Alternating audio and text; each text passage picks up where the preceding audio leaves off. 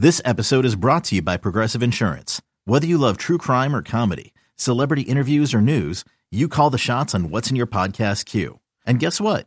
Now you can call them on your auto insurance too with the Name Your Price tool from Progressive. It works just the way it sounds. You tell Progressive how much you want to pay for car insurance, and they'll show you coverage options that fit your budget. Get your quote today at Progressive.com to join the over 28 million drivers who trust Progressive. Progressive Casualty Insurance Company and Affiliates. Price and coverage match limited by state law. You could spend the weekend doing the same old whatever, or you could conquer the weekend in the all-new Hyundai Santa Fe. Visit HyundaiUSA.com for more details. Hyundai, there's joy in every journey. Evan Roberts podcast on a Monday morning. I record this on a Monday morning because personally, I could not talk about baseball. I could not physically give you a fair breakdown of this 3-game series against the Arizona Diamondbacks after I was punched in the balls the way the Nets lost to the Celtics. But this is not a Nets podcast right now, so don't worry. You're not going to have to hear me bitch about anything from that game. Overall, it was a good weekend for the Mets. It started beautifully. I mean, opening day couldn't have been a better script. Obviously, the weather was gorgeous. You had the Tom Seaver statue, and I admit, I was surprised how many people showed up for the statue ceremony. We had mentioned on the air, I thought maybe a few hundred people, only because it's 10:30 in the morning. Tom Seaver, as much of a legend as he is, still pitched before most of our times. So if you've got to be basically in your 50s to remember Tom Seaver, to have watched Tom Seaver. So as much as I respect him, as much as I love him, I would have thought the motivation to see the unveiling of a statue would come from those who watched him, not from those who learned about him. And I was dead wrong, because that area in front of Citi Field, near the Home Run Apple, now where the Tom Seaver statue is, was packed. It was so filled up. And me and my dad were on the outskirts of it. And I don't know what this thing is called, but there was like a pole, but not a big pole. I'd say about 4 feet. And it was circular. So it was about 2 feet wide, 3 feet wide.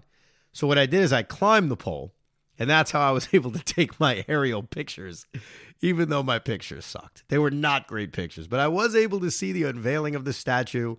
The ceremony we barely heard. If you were there, you probably didn't hear anything because the speaker system was not ideal. So when Steve Cohen was speaking, I heard a random boo. And I wasn't sure what it was about, but I put 2 and 2 together and assumed he must have thanked the Wilpons. And after the ceremony was over, after the day was over, I went back and I rewatched it, or watched it really for the first time. And that's exactly what happened. And that smirk on his face after the crowd booed the Wilpons. To bottle that up. Because you know what he's thinking. Either way, it's not about the Wilpons. It's about a great ceremony, a beautiful looking statue, a great turnout by Met fans. We had beautiful weather.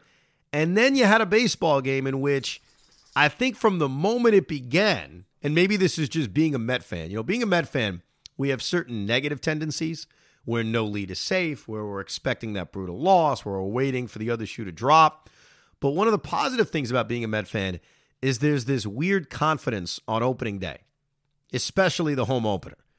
Basically, most of my adult life and my child life has been involved seeing the New York Mets win a game to open up Shea Stadium or Citi Field. There's very few losses. There's one that jumps out at me, though. One that still haunts me, and that was Tom Glavine's Met debut at Shea Stadium against the Cubs in like 38-degree weather, and he got bombed. And I think the Mets lost the game 13-2. But outside of that, the Mets win on opening day. So the game itself felt like just waiting for the inevitable, just waiting for that inevitable, all right, we're going to kick their ass. Chris Bassett got into trouble in the first inning, was never very nervous about that. And then the Mets tacked on a run in the first. Pete Alonso had a sacrifice fly, has been an RBI machine, had another sacrifice fly in the third. Then the home runs start bombing. Robbie Cano goes deep. Francisco Lindor hits a pair of home runs. Starling Marte hit a bomb. And basically, opening day at Citi Field was one giant party. It was a continuation of the statue reveal. So it was one of those things where first pitch on, you just knew they were going to win. As far as the reactions, the ceremonies that they do where they announce all the Mets on the field, I always love kind of analyzing who gets the biggest ovation. And I had mentioned on the air a few days ago, I thought Buck would be up there. I think there's so much excitement about this manager, and more on him a little bit later on in this podcast, because he certainly had a big impact in Sunday's game.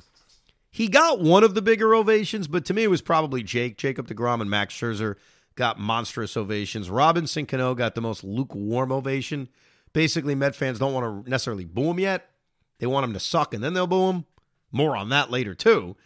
But he got I guess you're on the team ovation. Even when he hit that home run in the fourth inning, which I was surprised got out. He shot one to left field. The crowd is almost like, all right, yeah, I guess we're going to cheer you.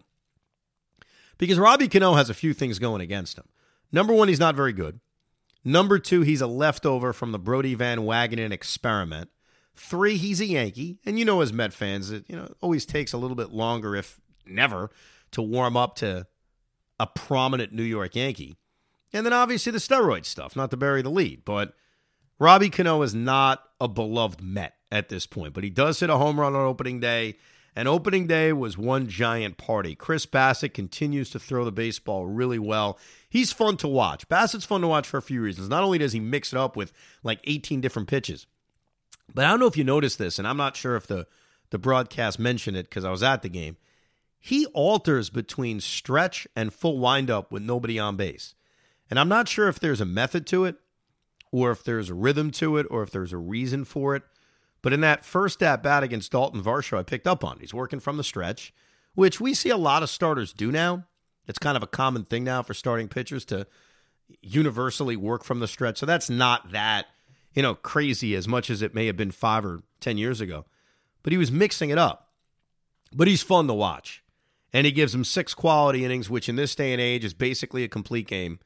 The Mets starting pitching continues to be marvelous. Yeah, Sean Reed-Foley made you sweat. And not sweat in terms of losing the game, sweat in terms of effing up your Friday night plans.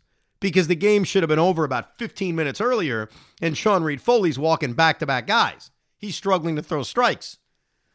But when you've got a 10-1 lead, it's easy to be relaxed. I thought it was very important and great for Lindor to get off to a good start because it's not that Met fans are looking to boo Francisco Lindor. I'm certainly not looking to boo Francisco Lindor. I'm not a booer to begin with, but I'm not looking to hate him.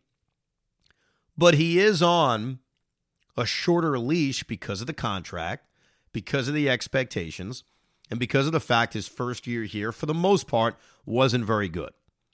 So yes, Lindor finished the season a lot stronger last year. I don't want to ignore that. But he takes an 0 for 5 on opening day. It's a bigger deal than others because the Met fan's going to turn on him relatively quickly. I don't think he was ever going to be booed on opening day, but it's important for him to get off to a good start, and for him to hit a couple of home runs on opening day was great. When he hit the second home run in the 8th inning, I had thought initially the crowd was begging him for a curtain call, and he never went out for a curtain call, but my dad made a good point. I'm actually kind of agreeing with him. The crowd wasn't necessarily begging him for a curtain call. The crowd was cheering on Alonso because the Mets had just hit back-to-back home runs, Marte and Lindor, and it sounded as if the crowd was jacked for a back-to-back-to-back, which is kind of weird. But now that I think back on it, most of the cheers was Pete, Pete, Pete. So I don't think Lindor snubbed the Met fan necessarily by not giving a curtain call. Plus, I don't know, is that really a time for a curtain call? 10-1 in the bottom of the 8th inning? When Lindor, if Lindor, but no, I'll be confident, when Lindor hits a go-ahead home run in the 7th inning or later, then it'll be the perfect time for a curtain call. So I don't think he was snubbing Met fans by any stretch, but just a great opening day. Great opening day. I was surprised J.D. Davis was in the lineup after the news came out that Brandon Nimmo and Mark Canha had tested positive for COVID and were going to be off the team for a few days. I figured, this is it for Dom. Dom's going to play every day. Now you can play Dom, you can play Cano. It won't be as much of a fight for at-bats, but I guess Buck's reasoning is he wants to get J.D. Davis at-bats, especially because they haven't faced that much left-handed pitching.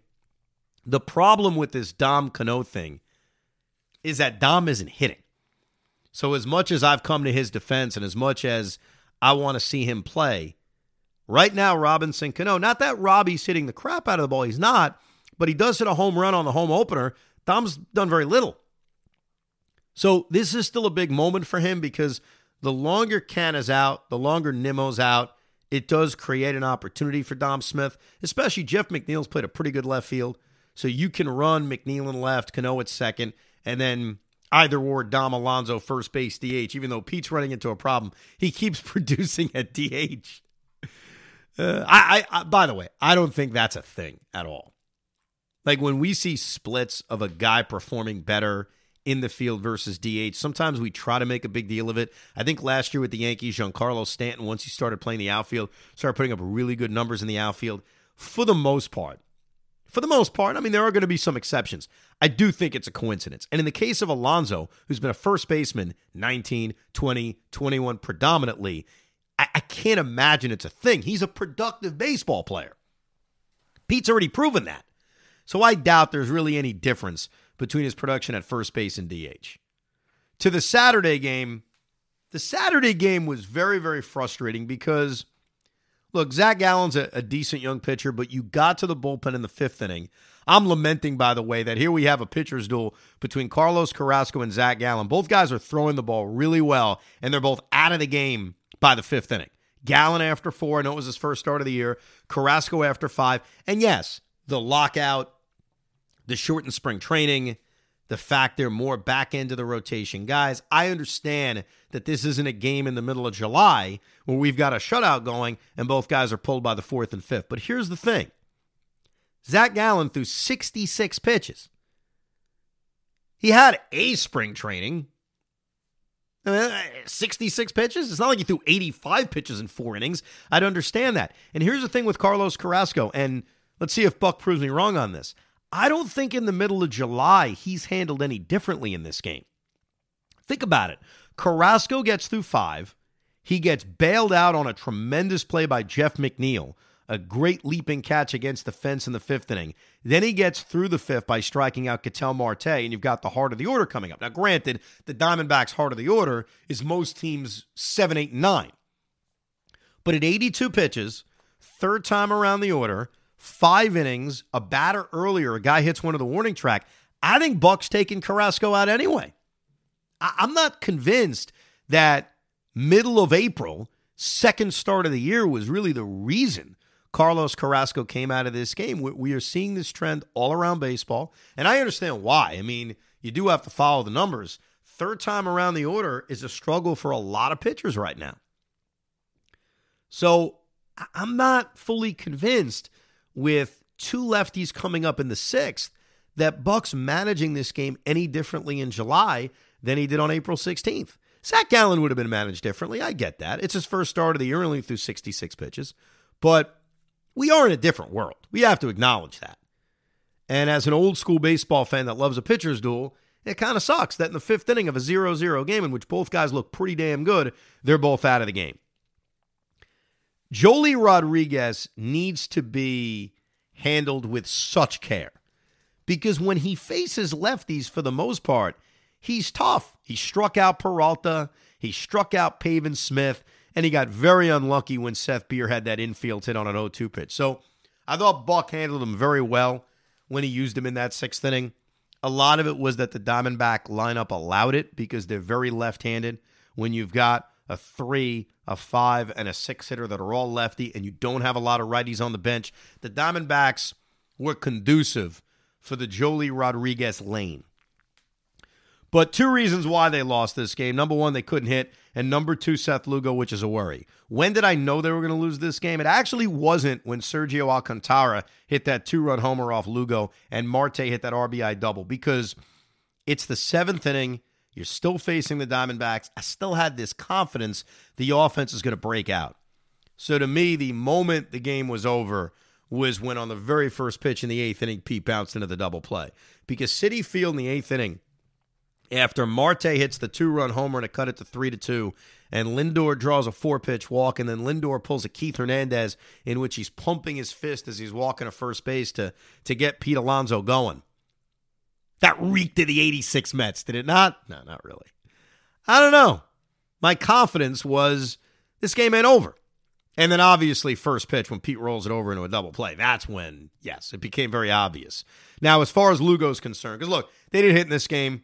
Gallen, Nelson, Poppin, Mantiply, Kennedy, They did hit Kennedy. Mark Melancon, easy 1-2-3 inning. They couldn't hit a very mediocre Diamondback staff.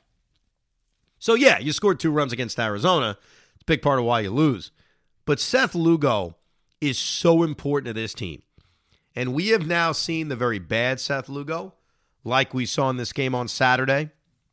And we've seen the very good Seth Lugo. And when you look at the way this bullpen is built, Drew Smith has thrown the ball well. I think Adam Ottavino in the right spots can be okay. We mentioned the Jolie Rodriguez situation. Jason Shreve's been awesome. I'm not sure how he should be used as the season rolls on or if he can remain this effective. But Seth Lugo is, to me, the most important cog in this bullpen. And right now, only a week and a half into the season, 2 weeks into the season, he has been so up and down. And even in the course of his appearance on Saturday, you saw that. He comes in, he strikes out Carson Kelly, and then makes a really bad 2-0 pitch to Alcantara. Now, in fairness, if you remember this at bat, I thought it should have been 0-2 or 1-1. The first pitch he threw to Alcantara looked like a strike. Fairchild missed the call, but it happens. It's baseball. I mean, this is going to happen throughout a season and throughout a game. But Seth Lugo's a problem right now because he is, to me, the most important reliever out of this bullpen, obviously outside of Edwin Diaz as the closer. So Lugo gives up the home run to Alcantara. He gives up that RBI double to Ketel Marte. The bullpen does a pretty good job of keeping it right there, especially Ottavino, who got into major trouble in that ninth inning but was able to work through it. Got a huge strike out of Marte. Got a huge strike out of Christian Walker. Problem is the Met Bats couldn't do a damn thing against Mark Melancon in the ninth, and they lose an annoying game. That's how I'd phrase it. It's an annoying game. I mean, you're not going to win every single game you play, but when you watch the Diamondbacks up close and personal, you know they are a bad, bad baseball team. They have a lineup right now, and granted it's early, in which every single person is hitting 200 or below. Now, Ketel Marte is a real good player. I think David Peralta will obviously get his bat going. So they've got a couple of players. But outside of that, Yanni Hernandez, Sergio Alcantara, Carson Kelly, Pavin Smith, Dalton Varsho's something to watch. I mean, the guy can go from playing center field to catcher. It's pretty impressive. But this is not a good Diamondback team. So when you play a team this bad in your own building, at minimum, you got to win 2 out of 3. You got to win every single series. I don't expect to win every single game. It is baseball. So it was an annoying loss on Saturday. But what it does is it sort of puts the pressure on Sunday. And personally, there was a lot of pressure on Sunday because the way I handled Sunday is I did not watch this afternoon game. I was at the first 2 games of the year at Citi. I didn't watch the Sunday game until nighttime because, as you may or may not know, there was a rather significant basketball game on Sunday afternoon. So after that heartbreak ended, and after I put my boys to sleep and spent some quality time with my wife and ate some dinner, at about 8:30 at night, I said, okay, let's watch Met baseball. Which I got to tell everybody listening, it's not a bad thing to do on a Sunday. Because Sunday afternoons, you can do other things. And all of a sudden, Sunday night, 9 o'clock, it's like, all right, let me watch the game. And I swear to you, I had no idea what happened. And I was just hoping the Mets, in a small way, and I admit it's small, could ease my pain after that brutal Game 1 loss. You know, a win against the Diamondbacks in the middle of April is not going to erase it, but it would be a nice way to go to bed. That's how I planned my day. I planned my day around, let me end my day with the Mets, and I was watching the Yankee game too. I had no idea about the Yankees, so I watched both of those games. Let the Mets finish my day nicely. And maybe it's because of the net game. This game was so freaking frustrating to watch. You're facing Humberto Castellanos. He's walking a bunch of guys. You got the leadoff man on the first 2 innings of this game. You can't do anything. You get to their bullpen in the 5th inning. Here's Kyle Nelson and No Ramirez. And it was very, very frustrating until the Arizona defense handed the Mets a run. Escobar hits that double. Pavin Smith, I don't know where the hell he was throwing. I think he was throwing to second base. Goes over the second baseman's head. They get a run. The J.D. Davis decision, and I'll get to Peterson in a second. The J.D. Davis decision was so fascinating. So, if you don't recall, it's 1-0 Mets. Bottom of the sixth inning, J.D. Davis with one out, and you've got two men on base. I think it was first and second, if I'm not mistaken, or first and third, if I'm not mistaken. Actually, I think it was first and third. First and third, one out, bottom of the sixth, up 1-0. Now, normally, pinch hitting for Jankowski with J.D. Davis against the lefty being the infamous Oliver Perez, is an absolute no-brainer. Like, easy decision for Buck. The only reason why I paused on it is this game featured one of the worst wind and sun feels you'll ever see. Every ball to the outfield was an adventure. Starling Marte had one of the worst games you could ever have in right field. He was glad he moved over to center field late in the game. And so because the defense was such a big deal in this game, I'm thinking to myself, all right, if you pinch hit for Jankowski here, yes, you're going for it, but you hurt your defense. Because Travis Jankowski looks great in center field. I'm not sure about Nick Plummer yet. No, maybe you'll tell me Nick Plummer's a Gold Glove defensive right fielder. I have no idea. We haven't seen him in the major leagues yet.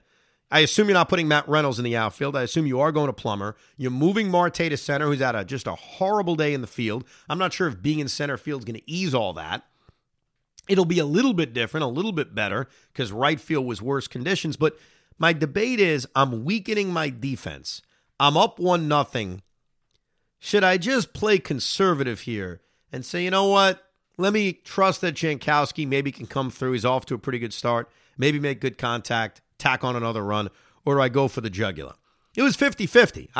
It's one of those things where you trust Buck, you trust the manager on this, but I understood saying, you know what? Even though normally this is a no-brainer offensively, let me stick with the D. And he went with J.D. Davis, and it worked, especially behind in the count. He pokes one up the middle, tack on another run. James McCann sack fly, tack on another run. And before you know it, it's a 3-0 game. And against that Diamondback offense, a 3-run lead felt like a 7-run lead, which is the opposite of what you normally say.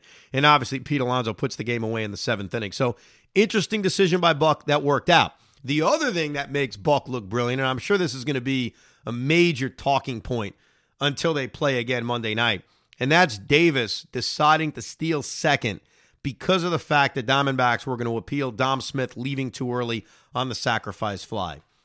It's not overstated for Met fans or baseball fans to say this is why we love Buck. It's not overstated. It's true. The one thing you want from your team that your manager can instill is being prepared, is understanding the rules of this game, understanding the nuances of this game.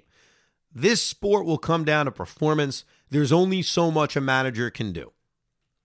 If a guy's not going to have a great year, there's only so much a manager can do. But things like this a manager can control. So for Buck Showalter in spring training to stress, hey, if there's a question about a guy leaving too early off third on a sac fly and you're on first base, get off that base, steal second, confuse the pitcher, and void the appeal play, even if it means an out, because as Buck said after the game, I'll trade an out for a run any day of the week. So I know this is going to be blown up, but it should be blown up. That's what you want from a manager. What you want from a baseball team is to be prepared. That's all you're asking for. So I don't think it can be talked about too much. I am so sick and tired as a Met fan as feeling like our managers have no idea what they're doing. And for years, that's the way we felt. And you don't have to feel that way with Buck. I've said this before about Buck Showalter. He may make moves we disagree with, though so far not that many. But he will never be unprepared. And this team should never be unprepared. So even though I don't think Dom Smith left early, smart play by J.D. Davis. It worked out great because Oliver Perez had no idea what he was doing. Ends up stepping off, throws to third. J.D. steals second base. Boom. Didn't turn into another run or anything like that, but just a real smart play. As far as David Peterson's going, look, David Peterson deserved to be in the rotation. We said that to Buck a few days ago after his 4 scoreless innings in Philadelphia, and it wasn't easy. He put himself into trouble, or I should say, Starling Marte put him into trouble, especially in the 4th with that leadoff Sun double. But I thought he showed a lot of poise getting through that 4th inning. As far as when Buck took him out, Look, it goes back to what I was saying earlier. Third time around the order, it is what it is. I mean, this is the sport we live in. It takes a lot as a middle or back of the rotation guy, specifically a back of the rotation guy, to get the opportunity to go second time around. So after he gives up that walk to Pordarmo, and that sort of made it easy. I think if he gets the first 2 outs in the fifth, Buck probably allows him to try to get Cooper Hummel and get through the fifth inning, and then I think he's out of the game. And his pitch count was, it was around 80. Wasn't crazy high, but first start of the year, he wasn't going to go much more than that. But Trevor Williams does a pretty good job. Chasen Shreve is awesome. I mean, it's unbelievable how good as a Met Chasen Shreve has been. And I said earlier I'm kind of mixed about how to use him. I can't look at him and say, hey, this is the lockdown eighth inning guy. Just hand the baseball to Chasen Shreve and all will be good. But he's off to a great start this year. He pitched very well in that brief 2020 season. I think he even had a good year with the Pirates last year. He's a solid, hey, I can get a couple of innings out of him on a moment's notice relief pitcher. And he did a great job. It's interesting with him. If you look at his career numbers, the platoon stats, he's the same against lefties, righties. So he's a lefty. He's not a lefty specialist. He's not a guy that you've got to fit into the right hole. You can bring him in, and he brought him in against Pavin Smith, but then face right-hand pitching, and he can get him out. It's pretty much even splits against lefties and righties. But he gets them 6 very, very important outs. Drew Smith does a good job after walking the leadoff hitter in the 8th. And then to get Edwin Diaz some work, he gets through the 9th, and the Mets complete the shutout 5-0. The Mets' starting pitching ERA, I guess, is the best starting pitching ERA through 10 starts in 100 years. With that said, I think you know where I'm going with this. With that said, and that's great, and the Mets' starting pitching has been awesome, no doubt about it, you cannot equate this to any other starting pitching record because they don't go deep into games. And that's the sport. That's not a knock on the Mets starting pitching. The Mets starting pitching has been great. They're doing everything that Buck Showalter has asked them to do. But nobody goes past 6 innings. And a bunch of these starts are in the 4-inning variety. Taijuan Walker's start was 2 innings, granted he got hurt. So I get the stat. I get bringing it up. And I'm only bringing it up to make fun of it. I'm not bringing it up because it means anything. You can say the Mets starting pitching is doing an outstanding job because it is. There's no debate. Chris Bassett's been fantastic. Max Scherzer's battled his way through 6 innings and 5 innings respectively. David Peterson did a good job in his 1 start. Taijuan Walker through 2 scoreless innings. Carrasco's been great, over 5 innings and change in each of his 2 starts. Am I forgetting anybody? Oh, yeah, Tyler McGill. How could you forget Tyler McGill? Hasn't given up a run yet. But you can't really equate it to any other starting pitching record when the guys are going 4 or 5 innings. With that said, they've done a great, great job. And the Mets are off to a fine start. They're 7-3. The schedule's about to get challenging with the San Francisco Giants coming in. Talk about another team that's well prepared. The Giants are basically picking up where they left off last year after they had that ridiculous 107-win team. So it'll be a nice test over these 4 games. It'll be interesting to see if Tyler McGill can continue his trend. Exciting to see Max Scherzer pitch his first game at Citi Field. And hopefully the Mets just keep racking up W's. That's all you can do early in this season. But they did their job against the Arizona Diamondbacks. As far as when I knew they were going to win this game, to me it's sort of simple. It was when they got through the 6th inning. Because the Mets were struggling to score runs in this game.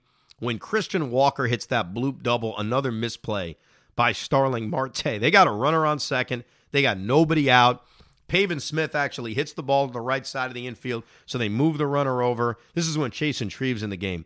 And for Shreve to get out of it with the strikeout of Varsho and then a great defensive play by Luis Guillerme, at that point my confidence was, all right, they're going to find a way to win this game. And luckily, the 6th inning, the bottom of that inning, was when they did it. And they score the 3 runs in the bottom of the 6th, and they beat the Arizona Diamondbacks 5-0, and they win 2 out of 3, even though their bats, for a big chunk of this series, did nothing. Over 14 innings, I think they scored just those 2 runs that they scored on the Marte home run. So their bats were very much quieted down for a significant period of time. But they pitched. They continue to pitch very, very well. And they're starting pitching, even though it's not giving them deep performances, shutting opponents down. Granted, the Arizona Diamondbacks are an anemic offensive team. They're a bad offensive team, but you do what you need to do. So they start this season off with 3 out of 4, 2 out of 3, and 2 out of 3. Not too shabby. I mentioned before, eventually we'll move this podcast. It'll be a Met-exclusive podcast into its own feed. But for now, you can download it here with the Evan Roberts podcast. I'll talk to you again after each series. So after the Mets wrap up the series against the Giants on Thursday, probably sometime Thursday night, I'll record another episode and maybe mix in some instant reactions as we roll on. Thank you very much for listening to this edition of the Evan Roberts podcast.